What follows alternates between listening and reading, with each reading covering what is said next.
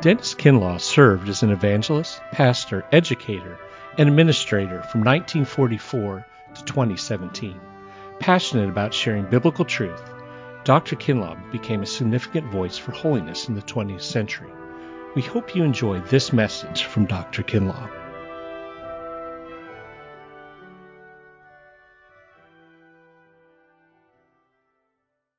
The reason it enables us to see in a fresh way, one, the ultimate basis for the family, and two, God's purposes for the family. First, the doctrine of the Trinity takes the origin of the family out of the domain of the social scientists and the biologists. We do not have to look either to the natural or the social sciences to understand the mystery of this social institution. When we understand something of the mystery of the Trinity, we find that the basis for the family rests not in the creation, nor in us, but it rests in the very nature of the Absolute itself, in the very being of God Himself. The reality that we call fatherhood has its origin before the beginning of time itself, because the first father was not Adam. It was rather the first person of the blessed Trinity. Long before, if you will let me use time language to speak of the eternal, long before God was ever called God, Lord, Sovereign, or any other appellative that speaks of His attributes, the eternal Son was in conversation with His Father. This means that the first word that has to be said about God is not a word of sovereign power or dominion, but one that comes from the family. Not a word from the court, but one from the heart. Paul even suggests that the final word will also not be one of sovereignty, nor even from the language of the court. Hear him speak in 1 Corinthians 15, where he is portraying the scene where the last enemy, death itself, has been destroyed, and every knee has been bent in acknowledgement that Jesus is Lord, and all things are finally under His nail-scarred feet. Hear Paul's words as he describes for us the end of the human story in this world. Quote, "Then cometh the end, when He, Christ, shall have delivered up the kingdom to God, even the Father." The fact of fatherhood is an eternal one. Before time began, as we said, the picture was familial, and the Scriptures show that in the end, that will characterize the end as well. Do not worry. No matter what you hear on the evening news, in the other media, in the scholarly journals, the final word on human existence will be a familial one. The real key to the understanding of this institution is not to be found in our sciences. It is found only in Christian dogma. The fact that persons come in families is clearly an aspect of what it means for us to be made in the image of God. It should not be lost on us that every person that we have ever met or will ever meet has parents. When you see one, you know there are two more somewhere. And if you find the two, you know there are four more behind them. No matter what the scientists think up next, that fact in one way or another will undoubtedly continue to characterize human life, that all persons have parents. Further, the most natural first word for any child will continue to be the one for either its mother or its father. The first of all personal relationships should be with parents. There are physicalities in this scene that have social import, but there are also sacred aspects. To miss the sanctities here can turn any society into a Sodom or a Gomorrah, and in our own culture, unfortunately, we seem to be watching just that. To return, though, to those signs of hope, the world that we can see is indelibly marked by the family. And from God's perspective, I think for the most benevolent of all purposes. How better could our Father, whom we cannot see, help us to understand that the doorway into the world beyond our senses, that other world with which we all must ultimately deal, that door actually opens to us with the simple words, "Our Father, who art in heaven." Do not worry about the family going away.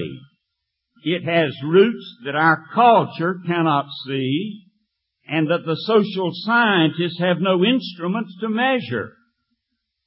It has roots that reach beyond time into the ultimate nature of the eternal reality that we call God. If the basis for the family is in the very being of the deity itself, what were God's purposes for putting us in families? A first thought for the average person will probably be that the family was His chosen vehicle for the propagation, the perpetuation of the race. Or should we say, the human family. To say that God could not have found another way to do that is well beyond my ken. But for me, I'm grateful that He chose to do it in this particular way. 5 children, as you heard, 16 grandchildren, 7 great-grandchildren, and a spouse of 58 years, makes me like the plan He chose. As the years have passed,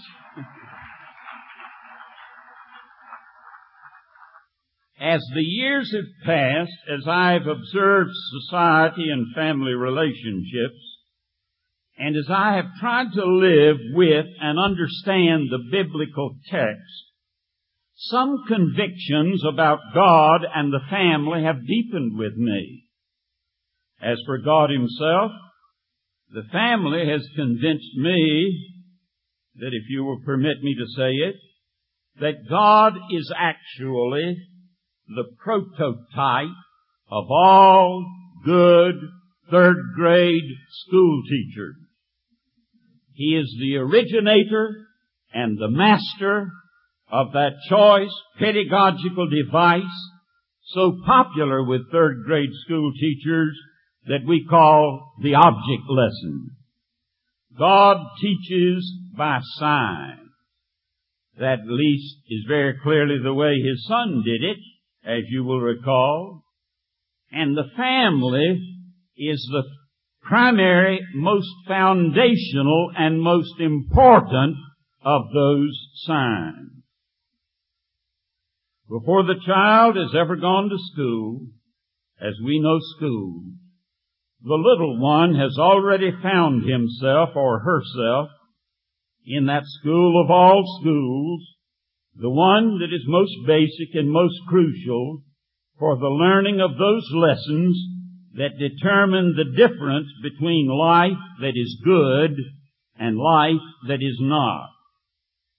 Lest you conclude that I am thinking here primarily of the moral teaching in the family, of ethical instruction, that instruction that should determine our views of right and wrong and our conduct, let me quickly say that I want to go much deeper than that.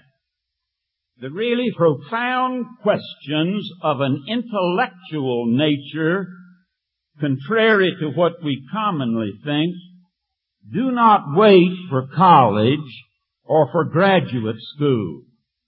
They are unwittingly present and raised and often answered in the depths of one's own individual psyche long before he gets or she gets to university or graduate school. They are unwittingly raised and answered in the depths of a person's psyche there. In fact, I expect that the answer to the real question as to whether one is to be an idolater, a worshiper of a God of his own or another's conception, or whether one is able to think the true nature of God himself and worship the one who is the great I am, may be determined for most folks long before they ever leave the environs of the home. Take, for instance, the relationship between justice and mercy. If one cannot rightly relate these two concepts, one will necessarily be a worshiper of a false god, no matter what he or she may call him. Are these antithetical concepts, or are they actually different expressions of the same single reality, that profound concern for another's well-being that the Scriptures identify as holy love? In school, these questions can only be discussed in abstractions. In the family, they can be existentially displayed in incarnate life. What will one do to explain Good Friday and the crucifixion if a person cannot conceive of one who is both merciful and at the same time just, whose mercy and justice proceed from a same single source, God's own holy nature of love? Only if one can think such thoughts can one ever understand the affirmation of the psalmist, mercy and truth are met together. Righteousness and peace have kissed each other. My question is whether such thoughts will even be thinkable for the person who has never seen such in human flesh. My conclusion is that God actually gave us the family so that it is possible to thank Him. Thank Him? Yes. But T-H-I-N-K, Him too. So that all who have a father with a little f can have some basis for being able to think the Father with a capital F.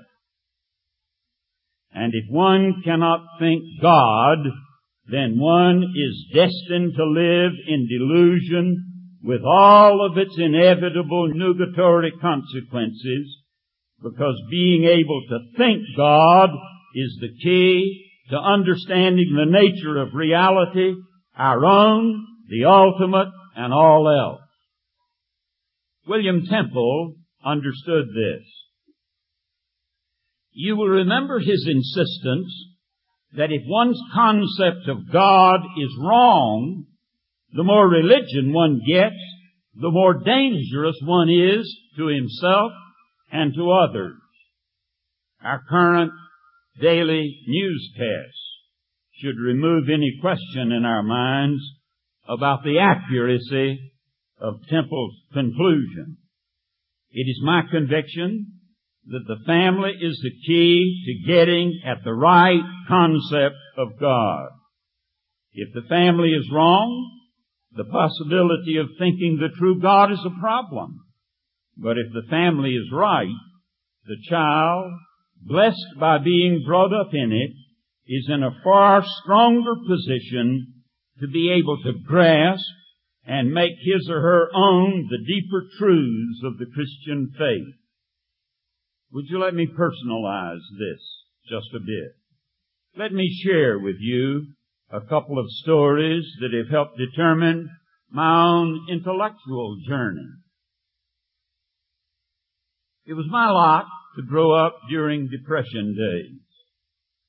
My father, a lawyer, raised most of our food in his garden and insisted that I help him.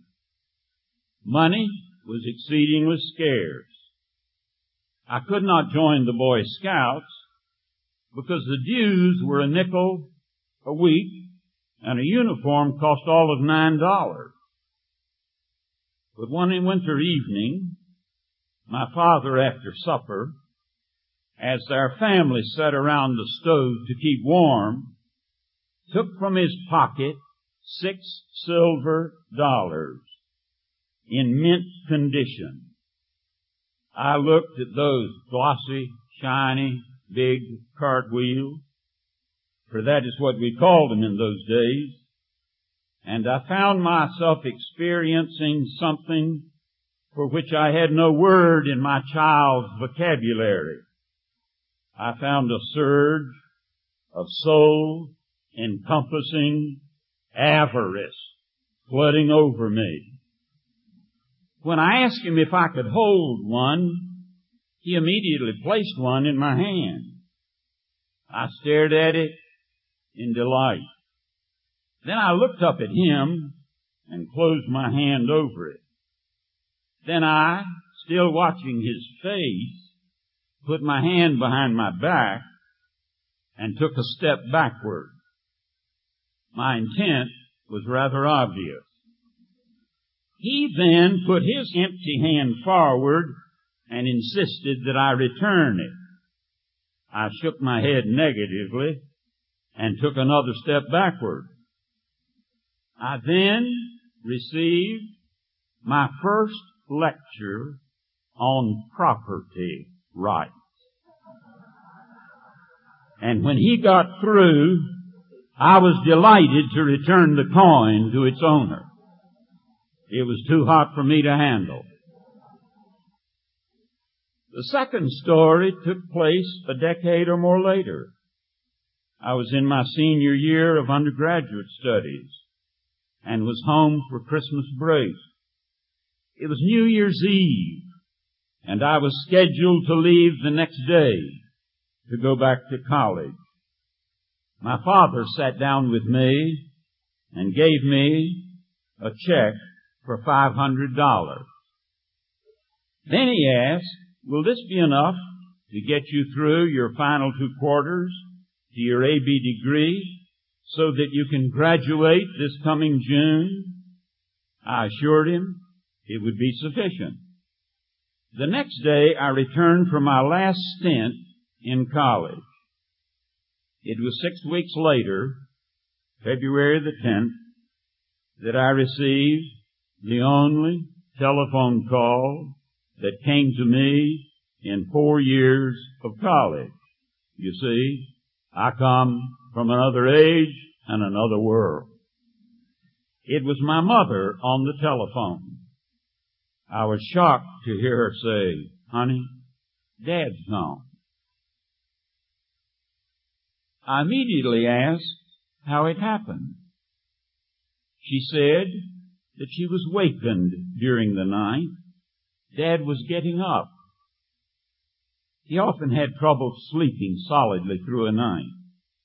His mind was far too agile to permit him simply to lie in bed awake for too long, so he would get up and read for a while. Usually, it was the Bible that he read. She waked up again, and Dad was back in bed, and he was quoting to himself scripture verses that he was memorizing. Later she was wakened. He had called her, and when she touched him, he was gone. It was years before I ever dared share with anyone the first thought that ran through my head. I felt for ages that it would be far too self-serving, sound too self-centered to ever share with anyone what I thought.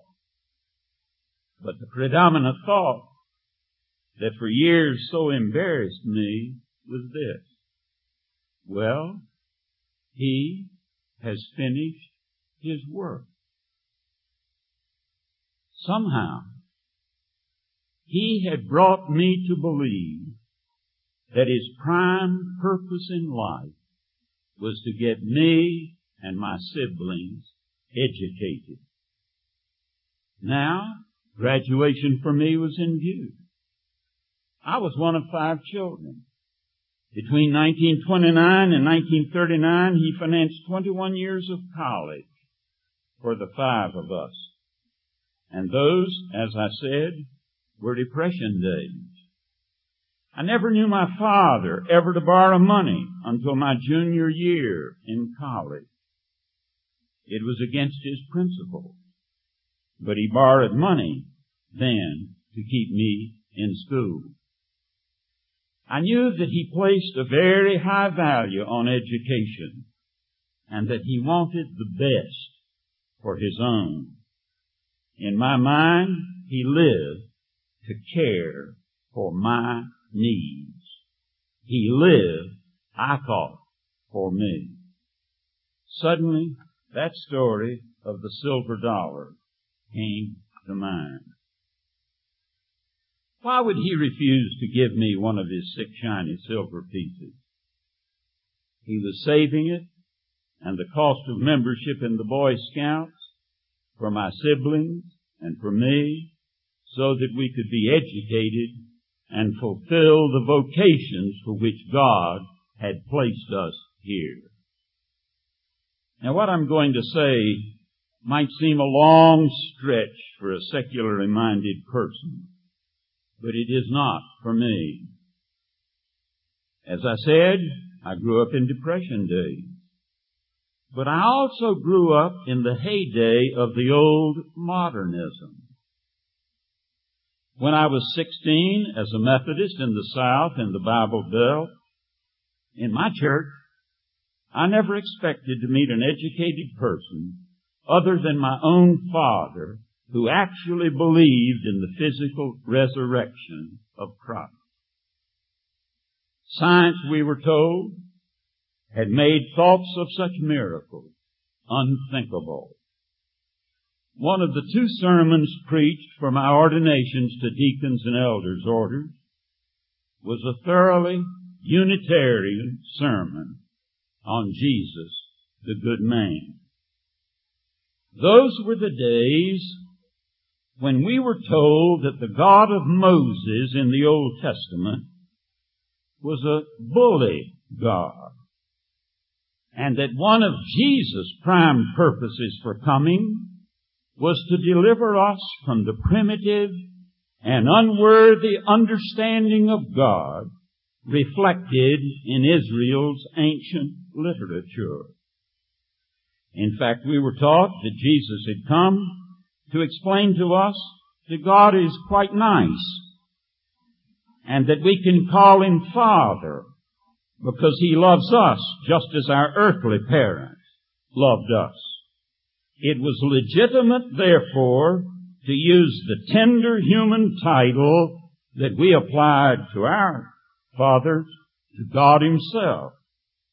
But Sinai and the Gospels, we were told, contain two very different pictures of God.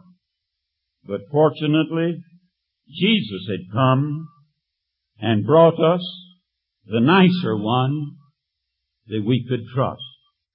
For a long time, I could not understand why that perspective never made sense to me.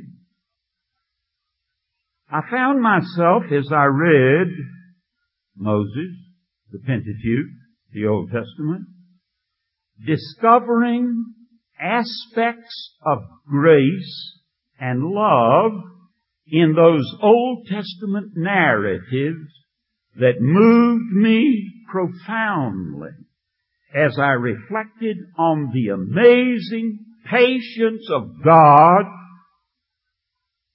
with a disobedient people.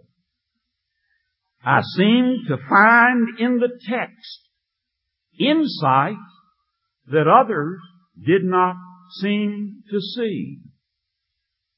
As I got older and finally admitted to myself my first thoughts on the death of my father, I finally decided I understood.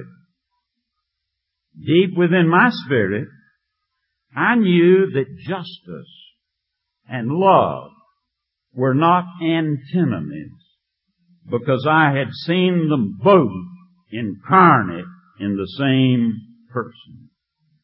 If they could be one in my own Father, I knew that they could be and were one in the Father of all fathers. Do not tell me that the education around that stove in the family room of my childhood has not been of infinite value to me when coming to deal with questions of anthropology, Christology, soteriology, or just the nature of God.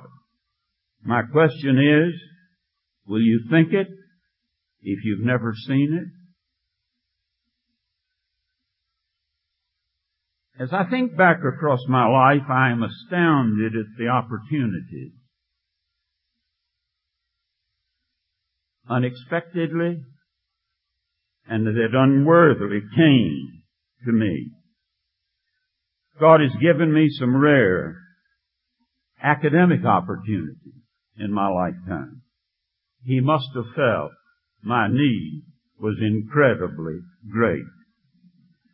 It was my privilege to read Pascal with Emile Caillet, and the New Testament with Otto Pieper, and John Calvin with Georges Barrois at Princeton, Plato with Robert Cushman at Duke. It was my privilege to be challenged by James Stewart at Edinburgh and enabled in an unbelievable way by the remarkable genius of Cyrus Gordon at Brandeis. But the keys to the profoundest thought that ever crossed my mind unwittingly were made possible by the learning that unconsciously took place in my home. Because of that, if I were to list my greatest teachers, I would have to include Wade and Sally Burney Kinlaw. They ran a school where you could not only think great thoughts, but you could also see them incarnate in human flesh.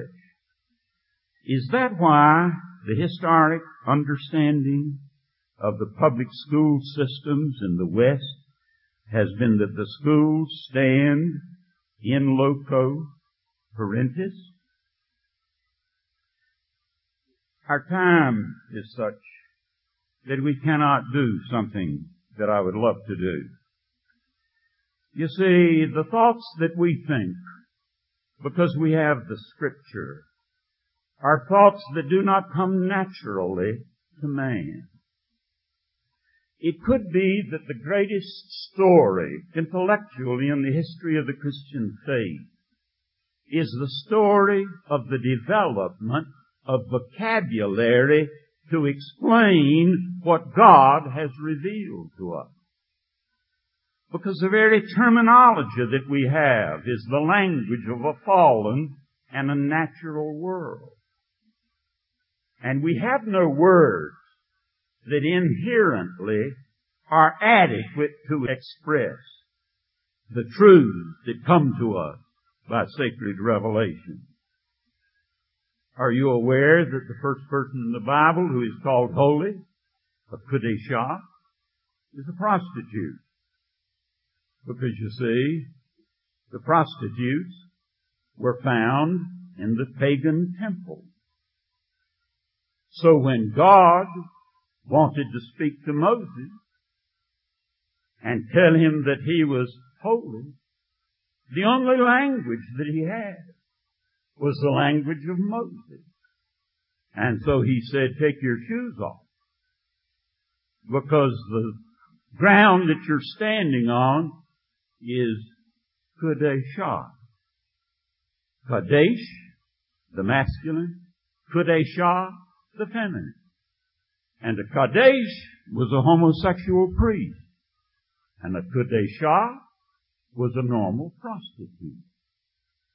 But there was no other language. God not only has to convert people, He has to convert language. Do you know that story is the same when it comes to human love and divine love? We use one word, but the two are exactly opposite. You see, when I was 18, I fell in love. We were in the same classes together. I heard her give her witness for Christ. I was enamored. So the next morning I posted myself next to the mailboxes and waited for her after chapel to come get her mail. She came walking toward me, and I looked as if I were part of the furniture. She turned, paid no attention to me, walked this way, and then turned to her mailbox, bent over, opened the mailbox, took her mail, and walked on down the corridor. Went around the corner. I can tell you what she was wearing. And I've been chasing her ever since.